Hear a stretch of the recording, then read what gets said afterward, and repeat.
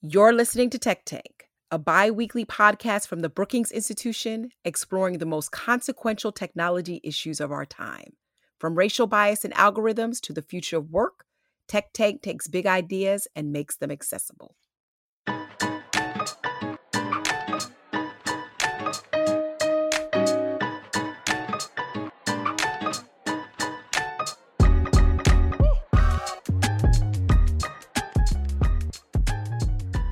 Thank you for joining the Tech Tank podcast. I am Samantha Lai, research analyst at the Center for Technology Innovation. I am filling in as a guest host for today's episode. On Tech Tank, we have examined the various fallibilities of technology as we know it today. We've looked at issues on AI biases, content moderation, the digital divide, and more. Today, let's take a look at the intersection of tech and accessibility and examine how various tech policy issues affect people with disabilities.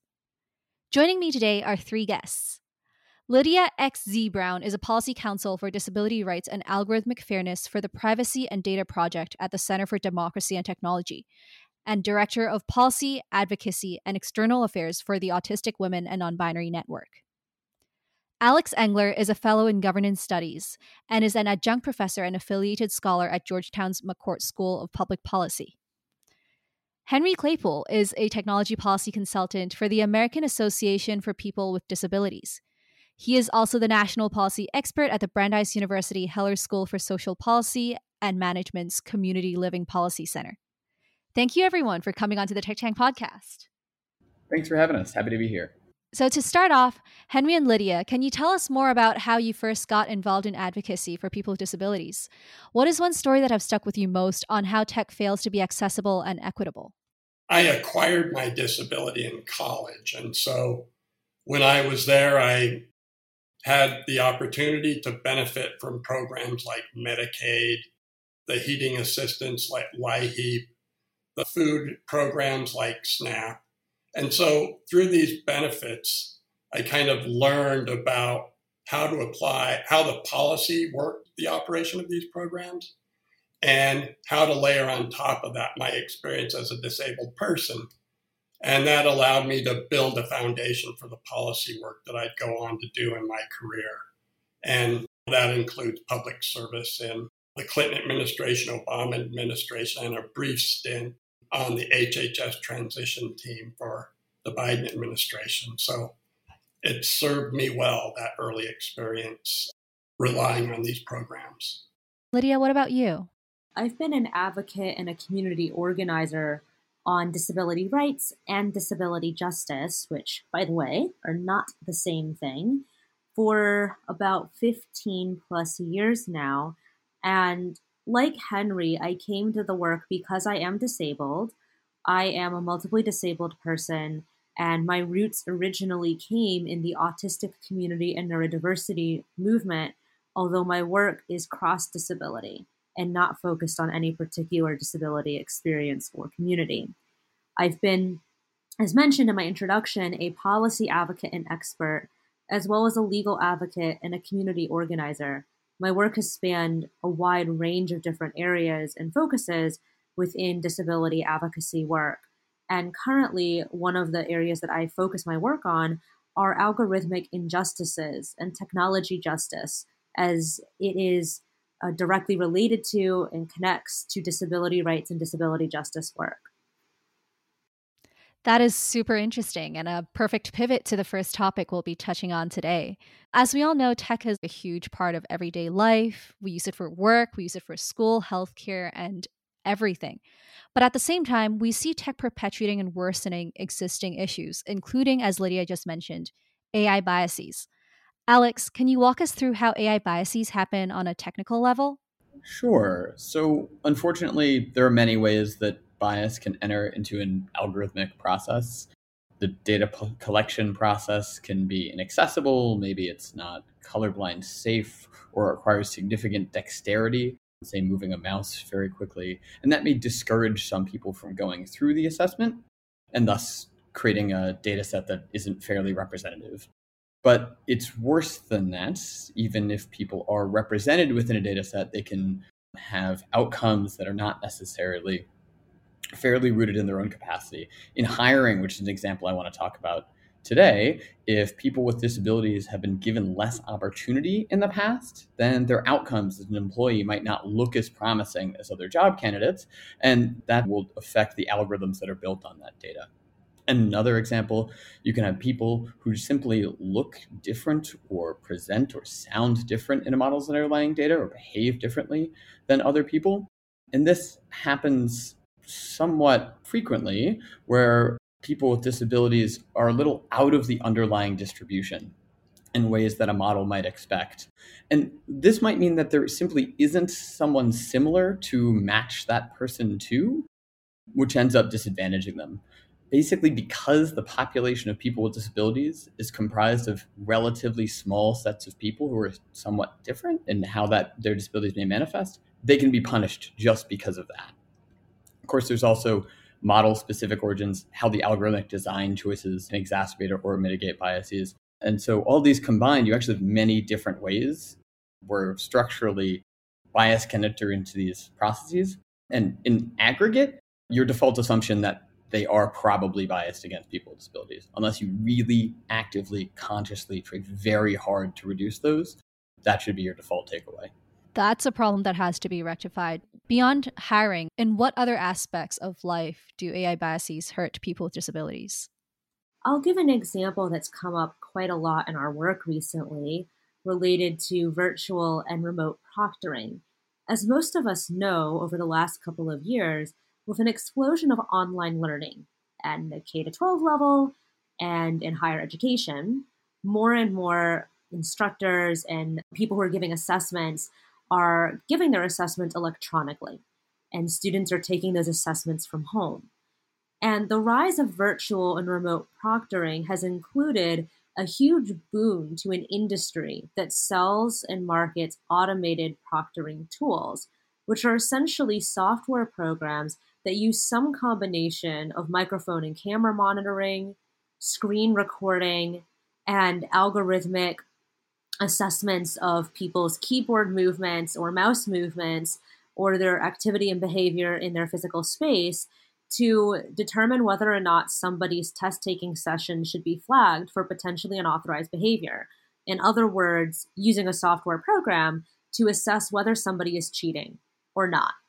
And we know from actual complaints from disabled people with a range of different disabilities that these software programs are already flagging disabled people as inherently suspicious for simply existing while having a disability. Someone whose disability means that they have a vocal tic or a motor tic, atypical eye contact, atypical body movements, who uses different input devices than a standard keyboard and mouse, who has a service dog present or a personal care attendant, or who has a mental health disability that affects their performance anxiety while they are taking the test and knowing that they are being surveilled, are all experiencing higher rates of being flagged for potential investigatory or even disciplinary action, up to and including invalidation of test scores, and, of course, placing an additional burden on such disabled test takers to have to prove affirmatively that they are not cheating, or to disclose a disability that they might not have felt comfortable disclosing originally, simply to hope that the software program will account for their disability and how it manifests in the test-taking room.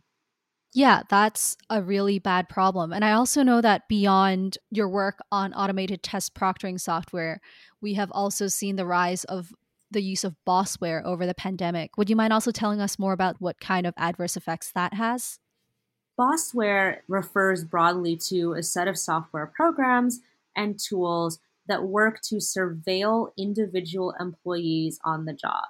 And bossware is now widely deployed in a range of industries across various types of work, including for workers who go to an office or a specific job site, as well as workers who are working from home or whose job takes them to a variety of locations, like delivery workers.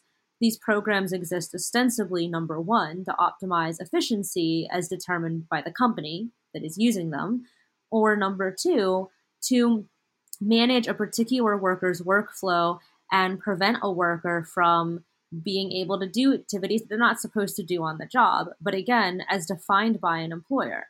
And what we've seen, and what my colleague Matt Scherrers covered extensively in his research, is that these programs incentivize workers to work longer, harder, and faster, sometimes to a dangerous pace of work that increases the likelihood of physical injury or of deleterious mental health effects, and while disincentivizing workers from taking breaks or even pausing for momentary periods of rest, whether that is trying to optimize a warehouse worker's path of stacking boxes and loading and unloading boxes to prevent them from being able to take a minute to take their breath, or whether that is preventing a worker who is doing white collar work from home from getting up to use the bathroom and leaving their workstation in their own house. Yeah, and all of those are really bad problems. I don't know, Henry, if you have anything else to add to what Alex and Lydia have said. I would back up a little bit to your initial question to Lydia about kind of the barriers generally, and note that accessibility is a persistent challenge still. And people experience barriers trying to access online communication every day. And we still don't have a regulatory framework that allows for basic web accessibility to be achieved for a range of disabilities that need to interact with the content. So we have some foundational issues still to deal with. And then we're layering newer applications of tech on top of that. So this accessibility theme does run through most of the issues that we'll probably be discussing today. Yeah, definitely, definitely. And so going back to the earlier point Alex made about his work on AI and hiring specifically. So Alex, I know you recently wrote a piece on how guidelines issued by the EEOC hope to make AI hiring more fair for people with disabilities. Would you mind telling us more about which problems specifically the EEOC was targeting in terms of AI hiring under the ADA?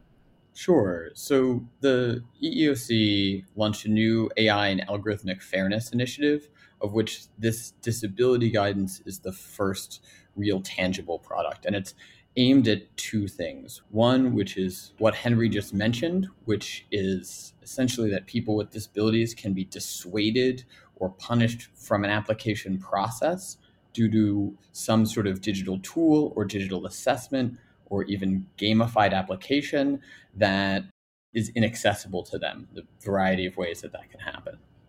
And then the second way is that the algorithmic hiring tool itself inappropriately punishes people with disabilities, which the EEOC refers to as screening out. For instance, the guide mentions how an audio analysis system is likely to discriminate against individuals with any sort of vocal tics, as Lydia was just mentioning just a second ago. So in what ways does the EEOC guidance hope to change things?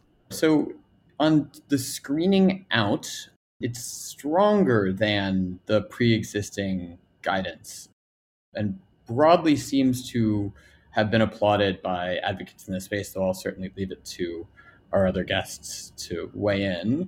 What the EEO said is that any disadvantaging effect of an algorithmic decision against a person with a disability is a violation of the Americans with Disabilities, assuming the person can perform the job with legally required reasonable accommodation. So assuming they can do the job like in any other circumstance of the ADA. So what they're saying is that it's not enough to hire candidates with disabilities in the same proportion as people without disabilities. This is a different and stronger perspective than the EEOC has taken on race or religion, sex or national origin. And for those groups, it says that as long as you broadly select candidates from around the same rates from these groups, then it's okay. That's not discrimination. But the ADA, they're saying, is stronger than that, and any screening out is illegal under the ADA. Secondly, the EEOC wants employers to make it more clear that reasonable accommodations are available for algorithmic assessments and hiring processes, and that those reasonable accommodations can be an alternative means of testing or something that enables the mode of testing as it exists. And so that's broadly how they're getting at those two things.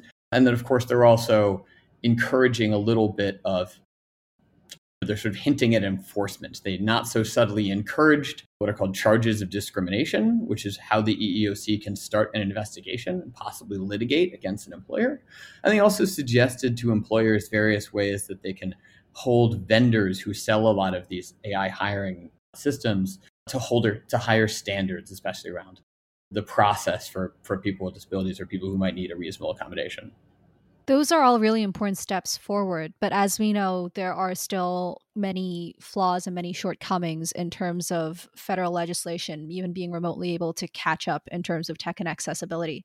So, Lydia, I'm curious to hear more about what you would have to say of what workers and students can do to proactively protect themselves against algorithmic biases and surveillance technologies that worsen discrimination.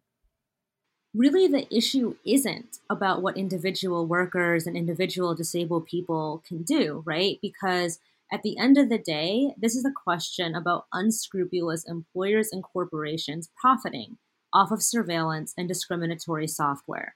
And individual people certainly can think through, if they have the privilege of doing so, what kinds of devices they use, what types of apps they use, what kinds of information they provide. You can think about your individual privacy and security concerns, right?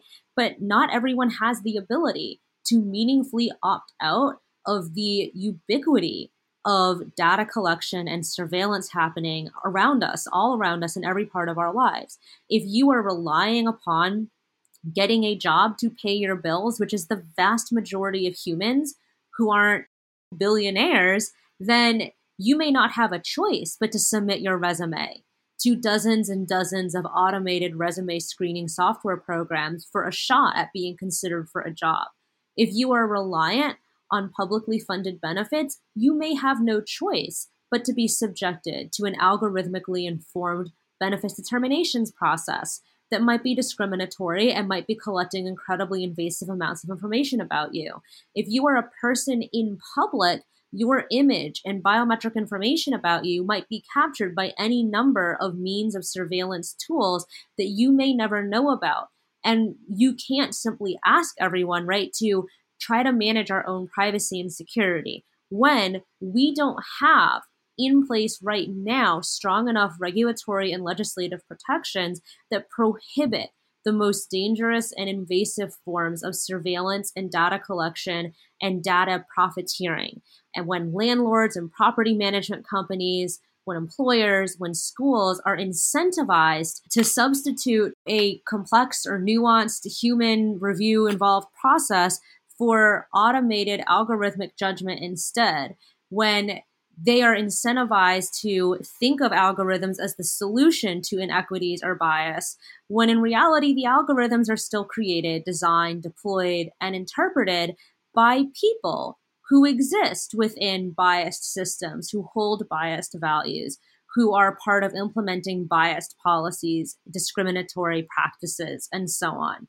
When companies, corporations, employers, universities, K-12 schools, whoever it is, that are using discriminatory or harmful algorithms are incentivized to do so, then at the end of the day, the measures that individual people might be able to take aren't going to be enough to curb those harms. We need to regulate. Definitely. I agree with all of that. Wow. Yeah, you're completely correct. Moving on to Henry, I know you've also previously written a report on Internet of Things when it comes to privacy concerns for people with disabilities. Can you tell us more about what the Internet of Things is and the unique privacy concerns that people with disabilities face there?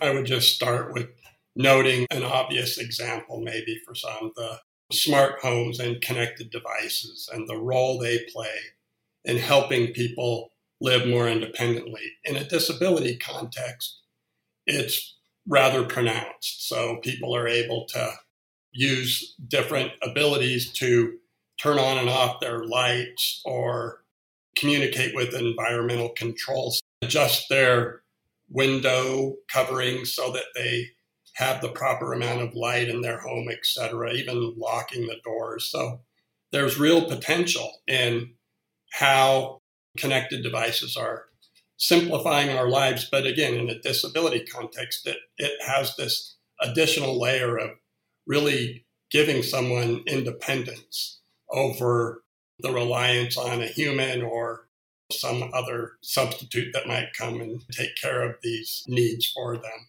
The challenge, as Lydia laid out, is that people are sharing an immense amount of data about themselves, their needs, and their activities. And without really good regulatory environment, this data gets out and could be used in ways that really would be problematic for people with disabilities.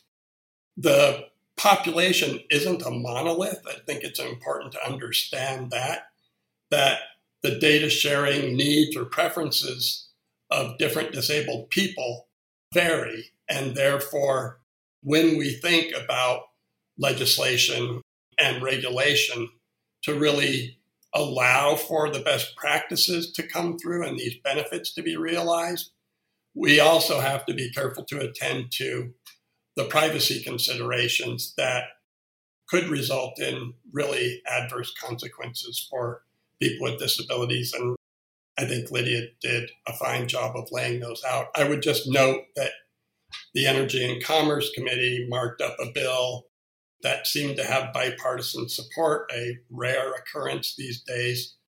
And that might be a pathway to creating an environment where there's better data stewardship by these private entities so that consumers don't have to engage in the type of complex decision making that they're currently required to reap the benefits and at the same time manage the data in ways that limits how it might be used against them.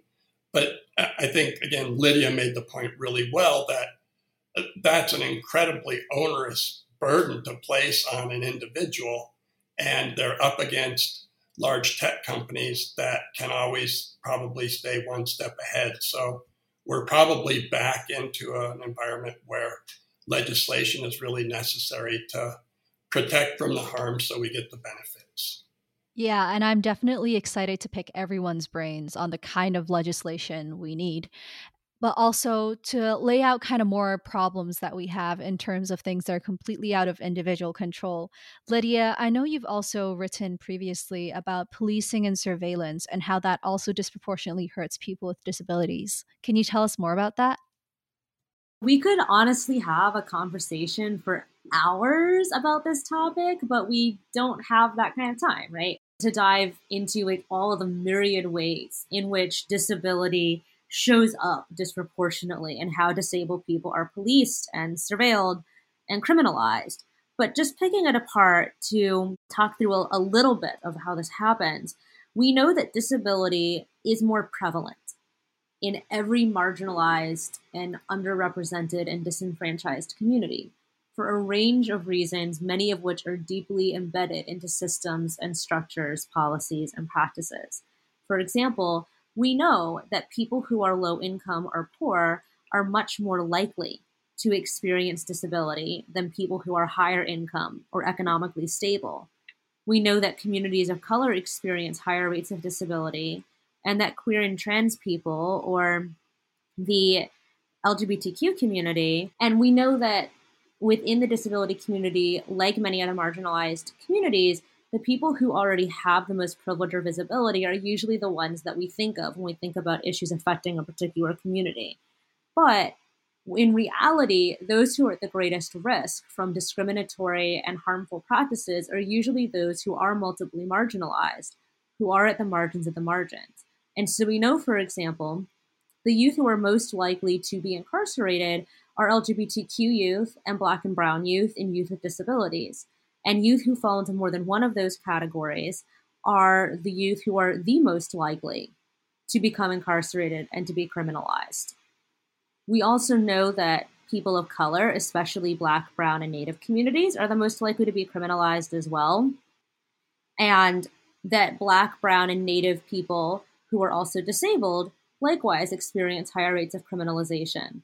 So when we think about, for example, risk assessment tools that might be used in a bail determination process or predictive policing tools that are allocating police resources to target specific individual people or to target particular neighborhoods, that those people who were already deemed likely to be criminal, those who are already deemed likely to be suspicious, those who've already been interacting with police, surveilled, arrested, or stopped, are then going to be more likely to be further surveilled and policed, which reinforces and reentrenches existing patterns of inequality and injustice, and then perpetuates and exacerbates them. Yeah, all of those are really bad problems. And we also see even worse problems coming out of emerging technology, such as AR, VR, automated vehicles, speech recognition technology, and more. This is a question that's open to anyone who wants to take it. Could you tell us more about what concerns there are in terms of inclusivity and accessibility for these new technologies? I can just open with an example.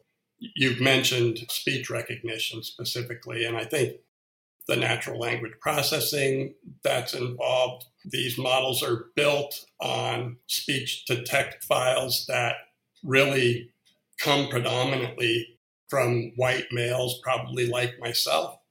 And there are probably lower rates of incidence of cerebral palsy or other disabilities that may affect speech patterns. And the word prediction is likely to be far less for disabled people that have a speech pattern that varies from kind of the dominant profile that's used in building these models. So I think it's yet to be proven, but there's probably a good research project there. When we're thinking about the use of emerging technologies and how they can affect disabled people, many people stop at accessibility and inclusion at a very superficial level, right? They think, is this particular interface accessible to people who might use a particular input device? Is this program considering that people with disabilities might use it? But I believe we need to go beyond that superficial level of talking about accessibility and think about what access means holistically, to echo the verbiage that Patty Byrne and others at Sins Invalid use when talking about the principles of disability justice. What does it actually mean for us to think about centering access in terms of the impact that a particular technology might have on disabled people's lives? For example, one concern that many people who use wheelchairs and many people of short stature have raised about automated vehicles are that those vehicles don't reliably know how to identify a person in a wheelchair or a little person who might be in a crosswalk, and therefore put those people at a greater risk of being hit and injured in a car accident. But I'm also thinking about how can we make sure that pedestrians with disabilities will be safe, right?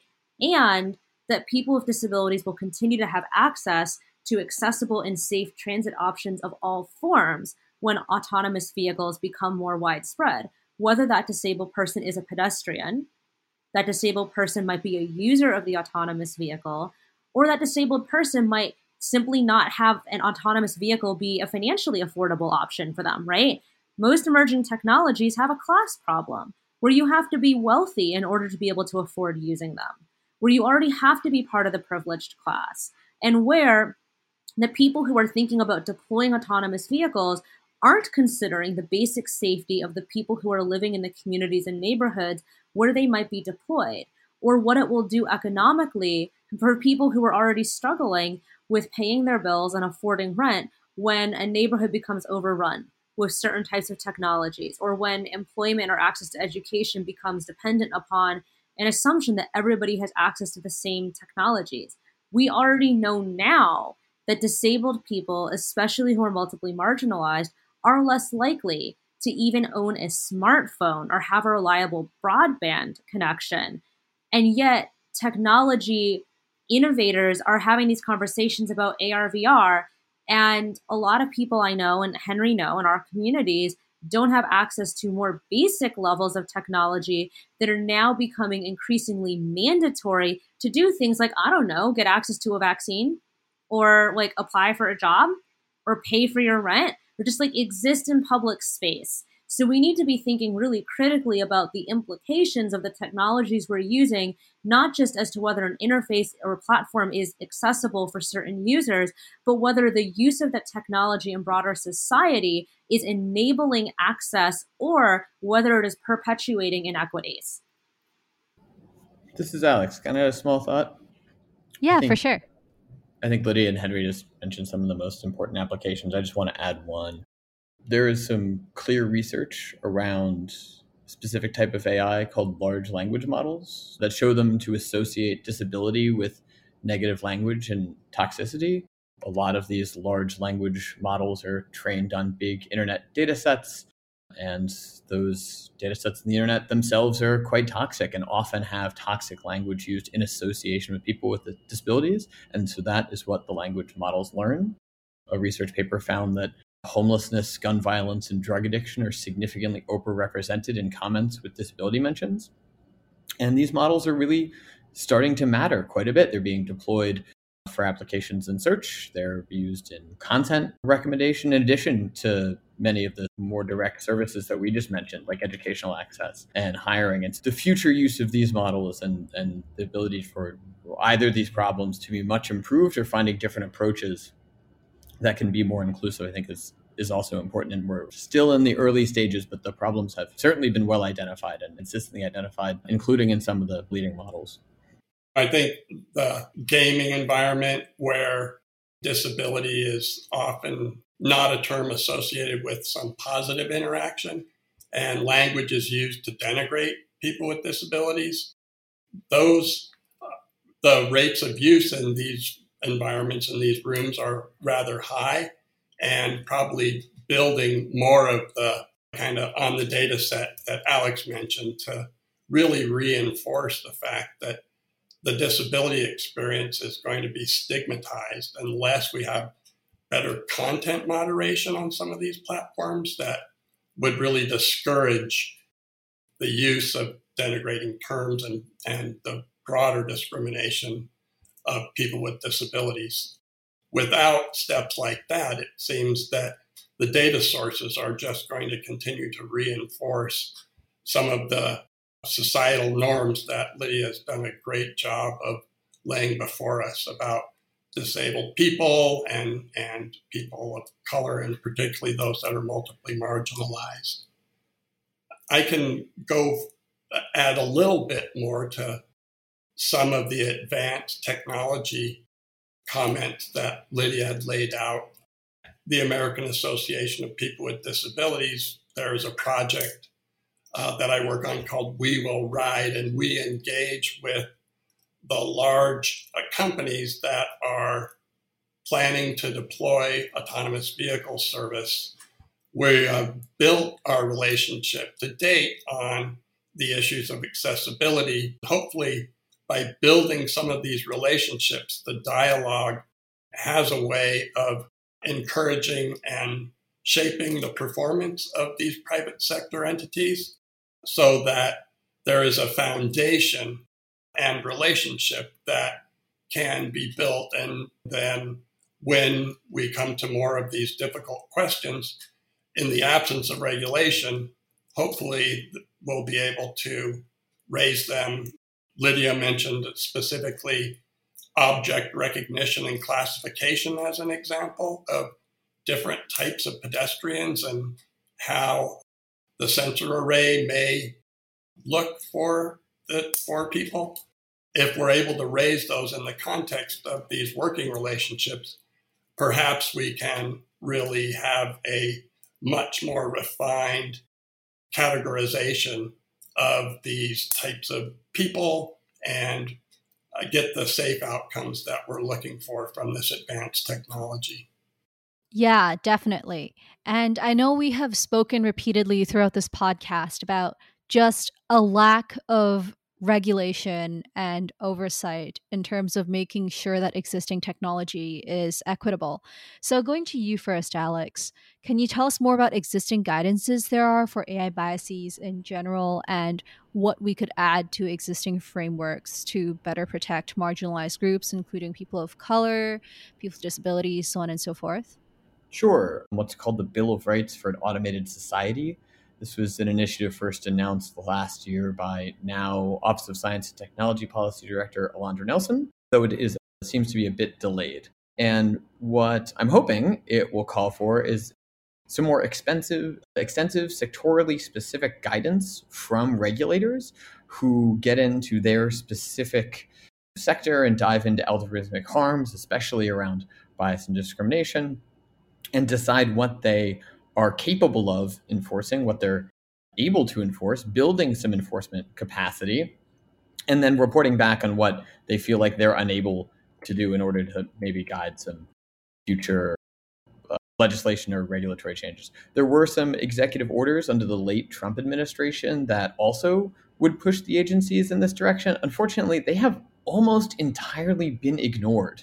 Almost every agency has largely decided to not really follow this Trump era guidance. And so all eyes maybe are turning to this Bill of Rights for an Automated Society now under the Biden administration. So some hopes there. Just one example of something I'd be interested to see.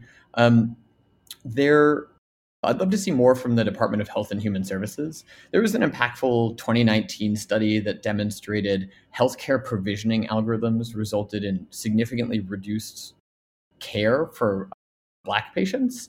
And that was a good and valuable study, but it opened a lot more questions than it answered in terms of how might other groups be being marginalized in terms of healthcare prediction and preventative care based on healthcare provisioning algorithms, which are now very, very common in hospitals. And I should give some credit. The Department of Human Services is actually the only agency to really have followed that Trump era guidance on documenting its regulatory oversight over algorithmic harms, which includes something called the Rehabilitation Act of 1973, which they could feasibly use. But I'd still love to see more, and I'm really hopeful that the Bill of Rights for an Automated Society moves us in that direction.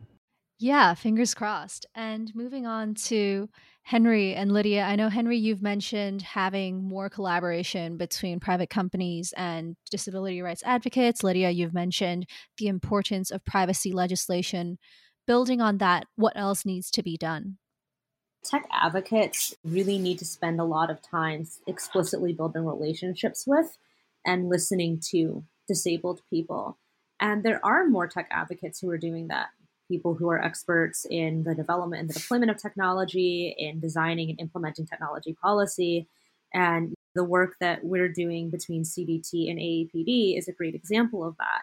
But that work needs to be replicated and expanded upon. And when people ask me, right, like, what do we do next? I always come back to that answer because it cannot be underscored enough. That if you were thinking about what can we do to make sure that our policy aims and objectives reflect disabled people's needs and are responsive to disabled people, you have to then consider, are there disabled people who are involved in that process? Are you actually considering disabled people as not just topics for use cases, but are you considering disabled people as your colleagues in design, as your colleagues in policy implementation, as your colleagues in advocacy? Because if you don't see us as your colleagues, then you are not going to be designing for us, and you are not going to be accounting for discrimination and other harms that arise from technological injustice. Yeah, definitely. Henry, do you have anything to add to that? I would just note one kind of glaring example of the lack of accessibility or even the lack of enforcement. And the federal government is required under the Rehabilitation Act, under Section 508, to maintain and operate accessible IT systems. And it, year after year, fails to do so. So maybe there needs to be better enforcement of that by perhaps withholding portions of budgets from federal agencies until they comply with existing requirements. If without a strong precedent like that, it's hard to see how the private sector is going to be held accountable. We've got to do what we've got on the books today. So I stop there. Yeah, definitely. Those are all really, really interesting points. And I really appreciate all the insight you have given us for today's podcast. So this has been another episode of Tech Tank, where conversations around tech and telecom are done in palatable bits, not bytes. Please follow this and other issues on our Tech Tank newsletter. I am Samantha Lai, research analyst at the Center for Technology Innovation and guest host of this episode. Thank you for listening. Thank you for listening to Tech Tank, a series of roundtable discussions and interviews with technology experts and policymakers. For more conversations like this, subscribe to the podcast and sign up to receive the Tech Tank newsletter for more research and analysis from the Center for Technology Innovation at Brookings.